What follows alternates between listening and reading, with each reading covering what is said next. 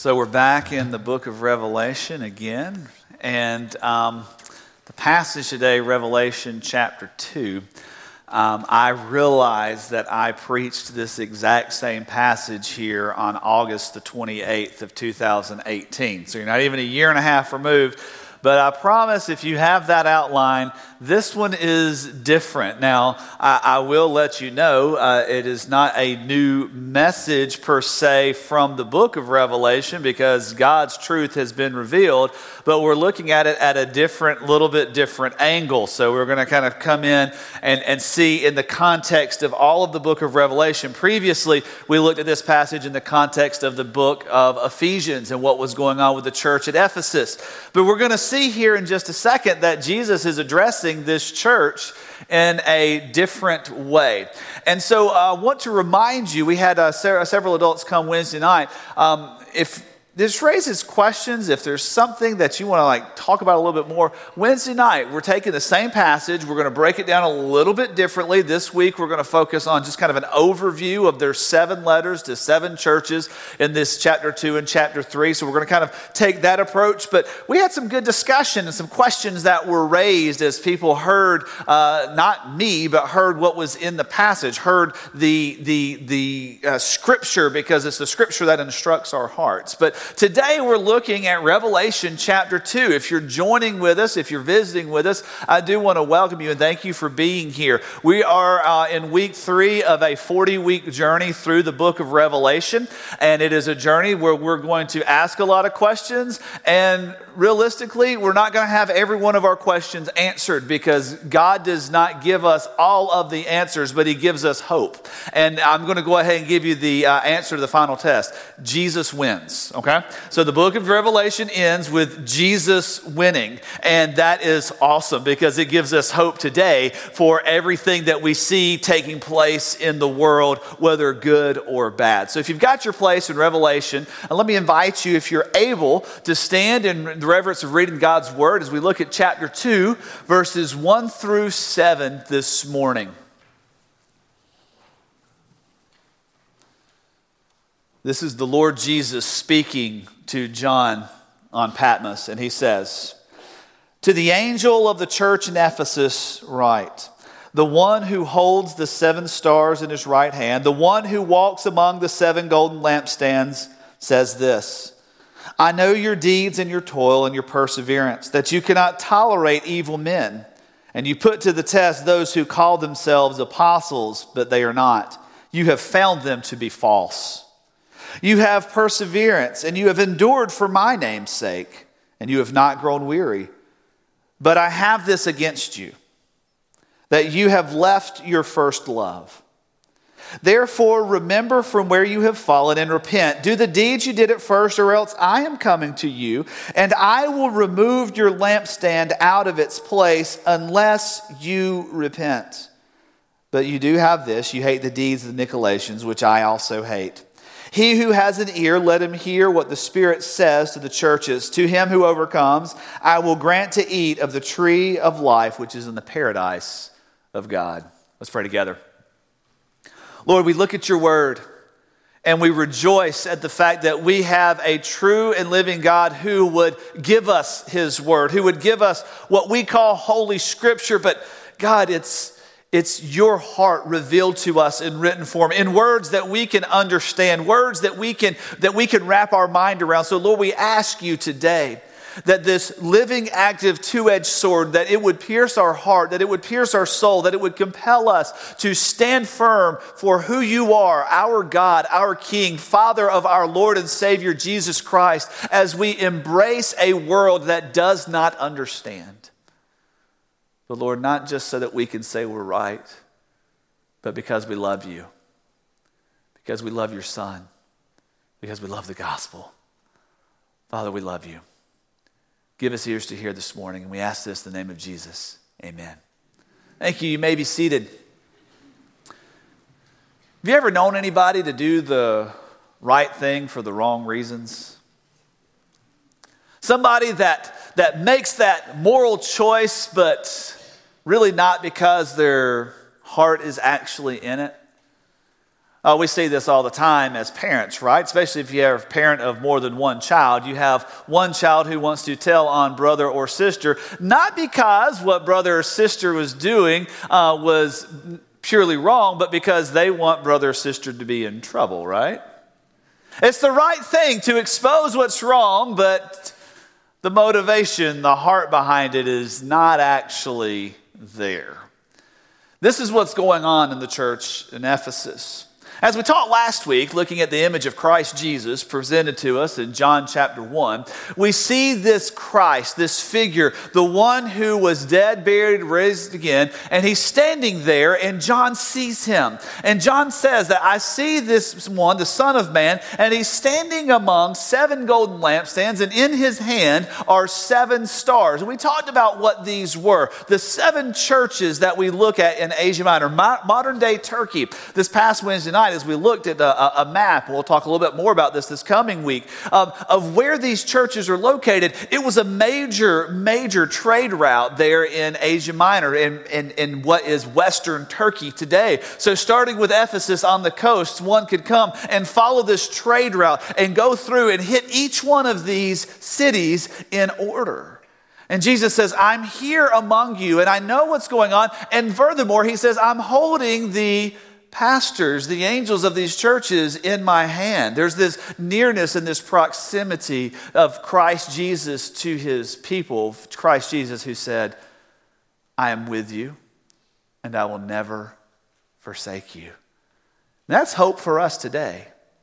We have a Christ Jesus, we have a Lord that has promised that he would never forsake us. Even in days where it seems like it's dim and dark and you don't know what from down, Christ Jesus has not forsaken you. But we get into the church in Ephesus and we notice a couple of things that Jesus addresses in this passage. And the first thing is that Jesus notes the great work that is taking place in Ephesus. Notice with me what he says. I am the one who holds the 7 stars in his right hand, the one who walks among the 7 golden lampstands. And this is what I say.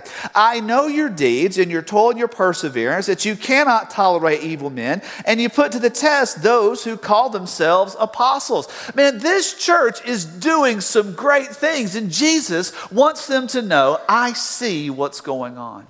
It's not lost on me. Remember, I'm the one, and John presented in chapter 1, he's the one with the eyes ablaze, eyes of flame of fire. Everything is exposed by Christ Jesus. Everything we want to hide, Christ Jesus uncovers, Christ Jesus sees. And that's not because Jesus is being mean. It's because Jesus loves us.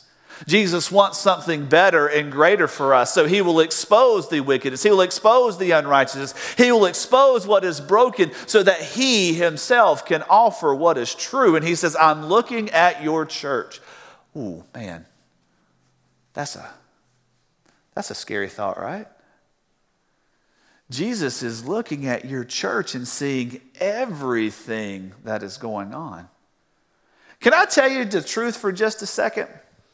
As a Southern Baptist pastor, and what's come to light in the last year and a half about things that some people in our convention, churches that we're associated with, have hidden, that terrifies me. And I believe it is an act of grace and mercy that it has come to light, so that it can be corrected, so that lives that have been broken and hurt and afflicted can be restored. And Jesus says, I see what's going on. And look at this. It's all good things. Notice he doesn't say anything bad about what Ephesus is doing. He says, I see your work. Notice with me the first is that this church was committed to hard work. Man, this was a hard-working church. He uses these describing words. He says, I know your deeds and your toil. Man, this is a hard-working church. They're not waiting for somebody else to pick up the slack. If there's somebody if there's a diaper that needs to be changed, they've got a line of people waiting to change that diaper. If there is a meal to be served, they've got a line of people waiting to serve that meal. If there's trash to be taken out, there's a line of people to be taking out that trash. If they're going to go out and knock on doors in their community, they've got all the church involved. It's not just 5 or 6, it's everybody. They are working hard. Deeds and toil. So that word toil, that's a struggle word for me. It's a struggle word because it leads us to this understanding of just rolling up your sleeves and getting to the nitty-gritty. What I have pictured, I grew up on a farm with some cows and everything, and here's what I have pictured. Mom and Dad, my parents, when I was in high school, they would go on weekend trips. If Dad had a conference that he was speaking at or somewhere, he did research for the University of Georgia. How I got to be a Florida fan, we'll have that conversation later. But he'd have conferences somewhere, and Mom would go with him. And so once I got to where I could drive and I was on, they would leave me at the house by myself, right? And so it never failed. The cows always waited till Dad was 4 states away to decide at 1 o'clock in the morning they're going through the fence. Every single time. Never failed. And not only would they go through the fence when Dad was out of town, it would always be when it was raining. And so it never failed that I, as a 16, 17-year-old, am having to call one of my dad's buddies and saying, hey, can you come help me? The cows are out and we've got to go. And you're traipsing through the mud and you're stuck and it's hard work and you're trying to, and then you can't just get the cows back in. You've got to fix the fence. Because what's going to happen if you don't fix the fence? They're going to be right back out. And so there you are, covered in mud, angry, and you're sitting there and you're getting cut by barbed wire. You can't see. You're trying to pull it tight and you're just trying to get it patched. But that's not what's going on in FC. See, when I see toil, that's what I think of. I think of just trying to make patchwork because you're bloody and bruised and you're hurt. That's not what's going on. What's going on in Ephesus is all of the great work of the church to make sure that the name of Jesus Christ is going out. It says, I know your hard work and your toil. You are making sure that the gospel goes forward. And then he says, guess what? You don't just have hard work. Notice this church. He says, this church was committed to sound doctrine. He says there in this passage of scripture, it's not just your deeds and toil. You can't tolerate evil men. And you put to the test those who call themselves apostles and they are not. You found them to be false. Man, this was the church of the theological dictionary if I've ever seen one. Man, if something didn't sound right about what they're saying, man, they're sniffing it out and they're snuffing it out, man. You're not having false teachers thrive in this church. And the problem is, in America, we've lost that. We have false teachers on radio, on TV, and many of us don't even realize that some of what they're teaching is false. See, here, how do you identify a false teacher? You identify a false teacher when something that they say does not line up with what God has revealed in Scripture. Most of the time, they will avoid the subject of hell and judgment. And you don't want to tell anybody they're going to hell. That's just rude. Now, you might tell them that when they cut you off on the interstate, but you don't want to tell them actually to their face, right? And when we have prominent teachers and pastors and leaders that from a public platform are willing to say, a loving God doesn't actually send people to hell. That's false teaching.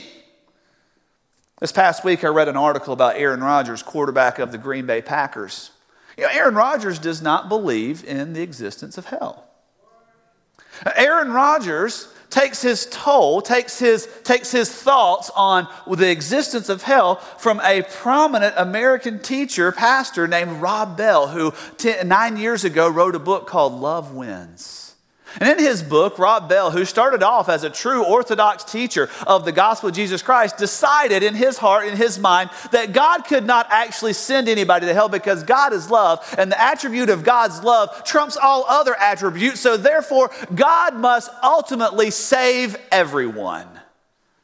So Aaron Rodgers doesn't believe that there's a hell.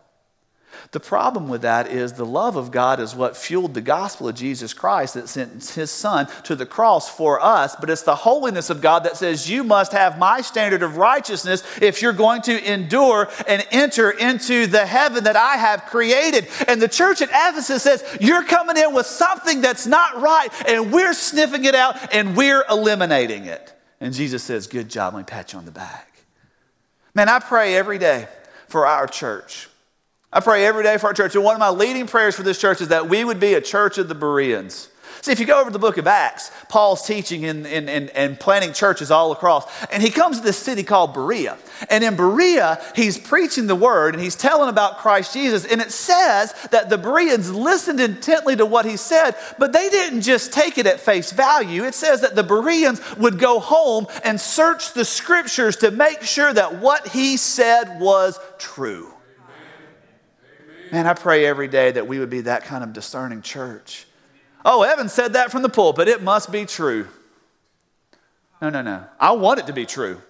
But don't just take it because it came from my lips. Take it because you've searched out the scripture. That's what the church at Ephesus is doing. They're searching the scripture to make sure that what is said is right. Because believe it or not, theology matters. Believe it or not, the things that we say in conversation reveal something about our theology, whether it is an overarching belief or it is just in that moment what we say betrays something in our heart. And what we say about our church actually demonstrates to the world what we believe about our God. Statements that we make about church that are to the negative ultimately tell the world around us that our God is powerless to fix our church. Never thought about it that way, have we? The things that we say about those that we are in fellowship with actually reveal something about our doctrine of salvation and redemption and what we believe about the brokenness of man and the holiness of Christ. And the church of Ephesus is doing everything they can to make sure that sound doctrine goes forward in everything. Then the third thing Jesus noticed about them is that they were committed to holding on. In verse 3 it says, you have perseverance and you have endured for my name's sake. Some of you barely got through 2019. Some of you were just thinking, okay, I'm holding on. 2020 will be here. Let me just get through. Some of you were playing the old Merle Haggard song, if we just make it through December, we'll be fine. And that was your mantra for about 3 or 4 weeks there to the end. Man, sometimes life gets hard. Sometimes life gets difficult. But John is not addressing through the mouth of Christ Jesus right here that life was a little difficult. He is talking about these are people that are being put to the fire because they believe in the name of Christ. They're holding on when everyone else is letting go. And you know what? Some of you have been through that. Your friends, your family, those that are around you, people that you used to know that sat on these pews with you have walked away. It's not that they just left the church. They not just left our church. They've left the church and they're not going anywhere. They have walked away, and what they're saying is, well, I still believe in God, but I don't believe his church is important. In the church at Ephesus, Jesus says, you guys are holding on. You are enduring for the sake of my name.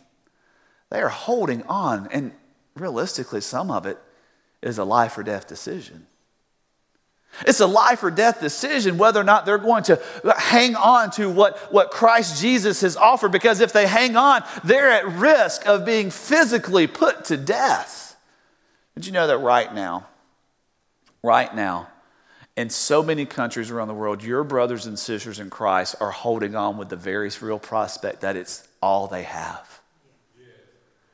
They don't have this joy and luxury of a nice sanctuary where their pastor can stand up and boldly proclaim that Jesus is the Messiah, the dead, the one who died and rose again, that we have the opportunity to offer justice and peace in this world because of the peace that Christ, that surpasses all understanding in us. Man, the whole idea of going to a church service is like a pipe dream for so many Christians around the world, because if their mom even knew they had a Bible, if their uncle even knew that they were a Christian, they would be brought before the town council and put to death, probably by their own family. Man, they're hanging on. And I don't want to discredit anyone in this room because that's not our experience.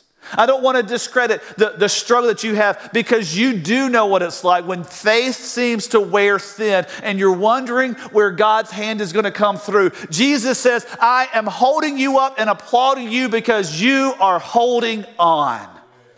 Everybody else is letting go. You're that kid at PE.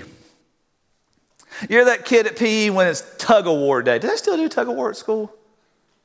Surely they do.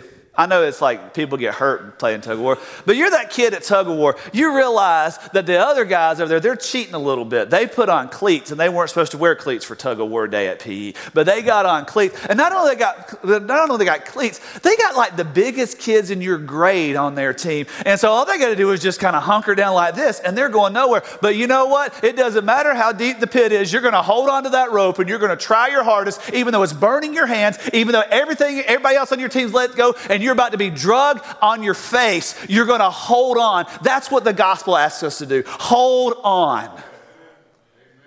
Jesus says, man, you're doing some great things. There's a toil. You're not putting up with false teachers, and you are holding on with everything you have. But then Jesus makes note of the great problem at Ephesus. Man, a church that's got all these great things going on, there's not any problems there, right? This is all good, man. They're putting an end to false teachers. They're holding on with everything they got. Man, they are busting it, man. They are leading their convention. They're leading their association in baptisms and outreach. They're at the biggest, best VBS. All these stats that we like to count as churches, they are leading in those. But Jesus says, I've got an issue with you. Could there be any more terrifying words uttered to you than Jesus saying, I have this problem with you? Oh, man. Think about the openness of your prayer life that you would have to have in order to say, we approach prayer this way. Lord, I love you. Thank you for the gospel. Thank you for my house. Thank you for my food. Thank you for my family. Thank you for my friends.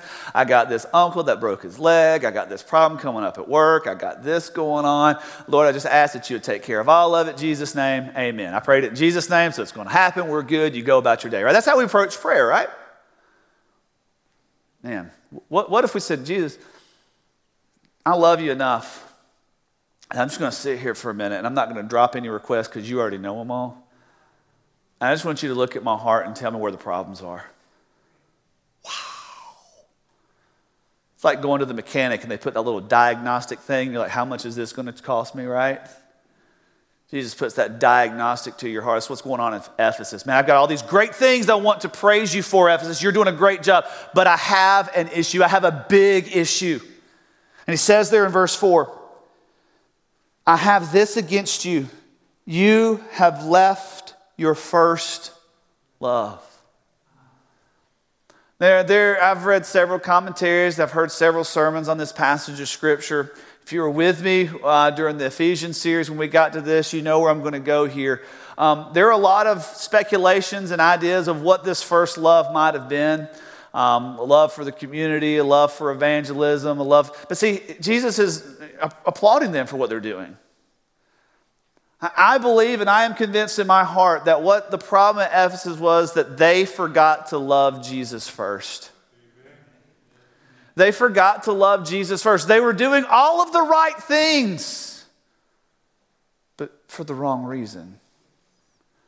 They made church more about having the full calendar, the full schedule, maintaining this ministry, making sure we've did this because it's what we've always done. I mean, think about Ephesus, man. They'd only been doing things for like 30 years, 35 years. So it's what we've always done. Well, you only have one generation to look back against. You get into a church like ours where we're coming up on 200 years and we start asking those same questions. Well, should we shift from this or should we do this? And the question comes back to, well, this is what we've always done. Well, we have to have that. And I'm not up here saying we're getting rid of anything. Don't hear that. Here's what I am saying. We've got to evaluate why it's happening. Because what happened in Ephesus was, man, they were knocking out these false teachers because they weren't lining up with the gospel, but it wasn't because they loved Jesus first. It's because they loved this idea of a solid truth statement first. Oh, man, they were working hard, man. They were filling the nursery. They were on visitation. They were all the toil and the labor and the endurance. Church was happening each and every day, not because they loved Jesus first, but maybe because they loved their church. See, there's a big difference between loving your church and loving Jesus. And when we start to love the church more than we love the Savior, what we start doing is trying to uphold the name of the church and not the name of the Savior, and everything else will just fall.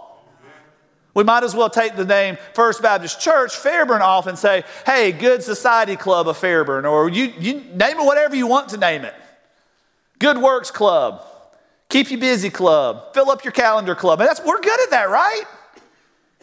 And he said, hey, I want you to know that I love all the things you're doing, but you don't love me first. Wait, I love Jesus. Well, so did the church of Ephesus. But not first. You remember the second commandment? I'm going to submit to you that the biggest problem with the church in America is not what we decide about abortion or same-sex marriage. It's not what we decide about what Sunday we do communion. It's none of that. It's that we forgot the second commandment. The second commandment is, you shall have no other gods before me. Literally what the Hebrew says is, you shall have no other gods in the face of me.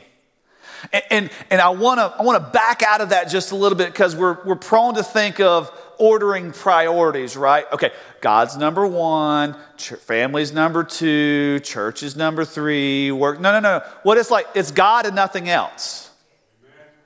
It's the Lord God. It's not the church. It's not your wife. It's not your kids. All of these things are good, and Jesus never says don't love them, don't take care of them. The scripture speaks a whole lot about taking care of all these things. But what's happened, I believe, in too many, and it starts in the pastor's home, okay? In too many churches, in too many places in our country, we have not put God on the throne of our heart. We have not put the love of Christ Jesus first and foremost, and we've allowed other things that are good to take that first step, that first place. And too many times it's happened to the church. I believe that's why it is a very good thing that over 750 Southern Baptist congregations have been indicted in the last year for covering up sexual abuse. Because the name of the church went more important than the name of Christ Jesus, and the cover-up happened. Too many churches hold on to the name of the church, and things become more important in the church than reaching the community with the gospel, because we're not loving people, because we're not loving Christ, because we're loving other things more. And Jesus says, I do all these great things. That's wonderful. I love that you're doing this. But come back. Come back. Because not only had Ephesus forgotten to love Jesus first, Ephesus was in danger. Look what happens there. He says there in verse 5, remember from where you've fallen, repent, do the deeds you did at first, or else I am coming to you and I am removing your lampstand.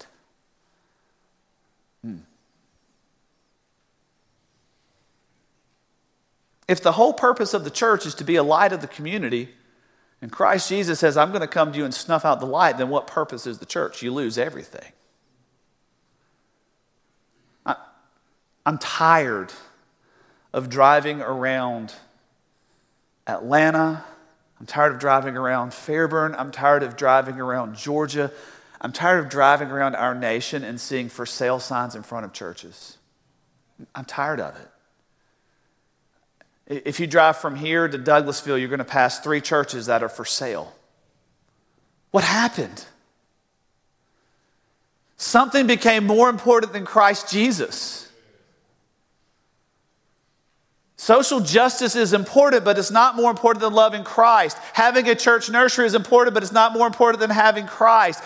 Being whatever you want to call us is important. But if we don't have the love of Christ fueling everything we do, we're going to get it wrong. And Christ Jesus already says, I'm going to come and I'm going to take away the lampstand. Maybe it's no surprise to you that where this church once thrived, where this church once flourished, right there in Ephesus, right there in the ruins of Ephesus, what's in its place are some of the world's most grandly designed Islamic mosques. churches that didn't love Christ first. Maybe you've been on 14th Street in Atlanta. On the west side of 7585 connector, the Georgia Tech campus side. If you're driving down 14th Street there in downtown Atlanta, coming from the Varsity and coming across, right there on your left is going to be a beautiful, very, very beautiful mosque. The architecture, the structure itself is a very beautiful building. Sitting on property that in 1965 was a Southern Baptist church. This isn't a Middle Eastern thing. This is an us thing. This isn't a Ephesus was a couple of thousand years ago thing. It's happening under our watch. It's happening in our lifetime. It's happening right now, that unless we get back to what is important and loving Christ Jesus first and throwing everything else to the wayside and submitting it to who Christ Jesus is, we're going to miss out. And guess what could be sitting right here in the next generation? A temple dedicated to a false god. That's right. So how do we avoid that? How do we avoid that happening to us? Because make no mistake, we're people. I am human. I am actually physically here. I was born. I have two parents. I am here. I feel things. I need food. I need air. I need water, just like you guys do. So was Ephesus. So was the church that used to sit on 14th Street in downtown Atlanta. So how do we avoid that? How do we go beyond? Look at what Jesus says in this passage of Scripture. He starts off 4 words that I want to make sure we highlight. 4 words here. He says there in verse 5, therefore remember from where you have fallen and repent and do the deeds you did at first. He tells us first that we've got to stay committed. We've got to remember where everything started. We get back to the gospel, we get back to the love of Christ, and we remember what the focus of everything we're doing is. So we're doing the right things for the right reasons.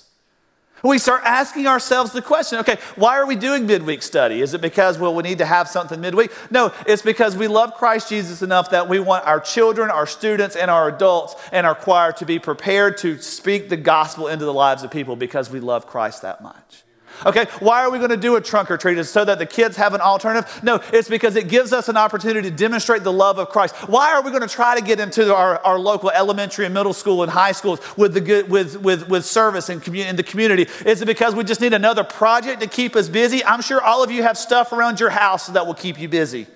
No, it's because there are people that are broken at Bear Creek Middle School, at Renaissance Middle School, at Renaissance Elementary School, at West Elementary School, at Campbell Elementary School, at Creekside High School, at Landmark Christian School. Yes, even the Christian school has broken people. That unless we say we're going to take the love of Christ and put the love of Christ first, that we're going to go there and we're going to stay committed to what all of this is about. Why am I going to expose false teaching? Is it so, look at me, I'm the right teacher, they're the wrong teacher? No, it's because we love Jesus. It's got to come back to the commitment to Christ Jesus first. The second is that we have to seek truth. Notice he says there in this passage of Scripture, remember from where you have fallen and repent. I love that he uses the word repent. See, we think of repentance as, quit murdering people and start being a preacher, right? That's what we like to think of. We like to think of quit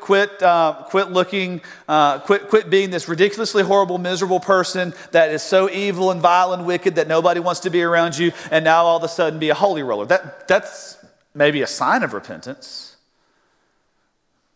But repentance is, hey, quit being a religious person and follow Christ. Quit throwing all of the great church nuances out there and come back to the gospel. Come back to what is true. See, repentance is a statement of truth. Because repentance is a demonstration that you and I see the gospel for what it is, see ourselves for who we are, and we're going to walk towards truth no matter what the cost is. Believe me, as the pastor of a church, this is a scary step. Because when we repent, we start moving towards truth and seeking out what is actually true, we run the risk of offending people. We run the risk of losing people. This church has already experienced that. This church believes that it is right for all people of all nations, of all socioeconomic backgrounds, of all ethnic backgrounds to worship together as one. Why? Because there's only one cross, there's only one name given under heaven whereby we must be saved. And that is true. And you know what? We lost people because of it. Some of you that have come from different ethnic backgrounds have maybe lost a trust connection with people at a former church because you're worshiping in a different context. But what we see is how the gospel brings all this together. And imagine with me, you know I'm a dreamer. You know I love to imagine and think big picture. Imagine with me if we put that on display for the love of Christ Jesus all over. We're seeking truth and we're coming back to what is real and what is right here in the forefront of the gospel. And that is men and women, families united because of the cross of Jesus Christ. Seek truth. He says, remember all these things, repent, run back to the cross with it.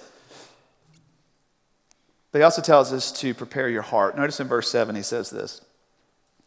He who has an ear, let him hear what the Spirit says to the churches. Now I know you're looking at the outline and saying, man, Evan, you have up here on this screen for us, prepare your heart. But the words you just read said, clean out your ears, right? Well, clean out your ears doesn't fit quite as nicely up there. I mean, it would, but it just doesn't. Over in the book of Isaiah in chapter 6, Isaiah sees this beautiful picture of worship taking place in heaven. In the year King Uzziah died, I saw the Lord sitting high on the throne, high and exalted. The train of his robe filled the temple. Around his throne were the cherubim. 2 wings they used to fly, 2 they used to cover their face, and 2 they covered their feet. And each one of them all day was calling out to one another, holy, holy, holy is the Lord God Almighty. Holy, holy, holy is the Lord God Almighty. And I saw this and I realized I was a man of unclean lips. I was unworthy to be there. And the angel took the burning tongs, took the tongs and took the burning coal and put it to my lips. And I heard the Lord say, who will go for us and who will I send? And I said, here am I, Lord, send me. And then God says, okay, you're going to go and you're going to preach to these people, but they're not going to hear. Jesus demonstrates this in Matthew. If you're reading along with our New Testament in 2020, this morning's passage was Matthew chapter 13, verses 1 to 30, the parable of the sower. And he talks about the scattering the seed on the path and on the rocky soil and on the thorny soil and on the good soil. And the disciples, why do you speak in parables? And he says, because there are people that will hear with their ears, but they're not actually going to hear with their heart. Church, it's time for us to get over listening to stuff because we want it in our ear and our head and let it go to our heart. Jesus says, what I'm speaking to you, church at Ephesus, has everything to do with the condition of your heart. And if your heart is not receiving the word of God, your heart will not be shifted. It will not be changed. It will not be moved. And we will not avoid becoming another church that closes its doors because we didn't love Jesus first. We've got to prepare our heart. And the fourth word he gives us is the word overcome. We've got to embrace victory. That's what Revelation is about. It's about victory. It's about winning. It's about truth. It's about what God has already said. And he says in this passage, to him who overcomes the sluggishness of the world, who overcomes church as usual, who overcomes upholding the way things have always been, the one who overcomes the status quo, I will give to him the right to do what? Eat of the fruit of the tree of life in the garden. What he is saying is when we embrace victory, we are making a faith stance on the truth of who he is, what he has accomplished for us, and we're saying everything else is because of Christ. Church, let me hear you right quick. Do you love Jesus? Do you love Jesus? And I'm not saying, oh yeah, I love Jesus. Jesus loves me. This I know. I love Jesus. Do you love him enough to let him have his way? To put the love of Christ ahead of everything else, even if it costs you something. I shouldn't say that right before we pass the offering plate, but even if it costs you something. Jesus says, all of these things are great. But you want true victory, it comes when you love me first. Because when we love Jesus first, we get to step back and watch Jesus' hand move in ways that we would never be able to do.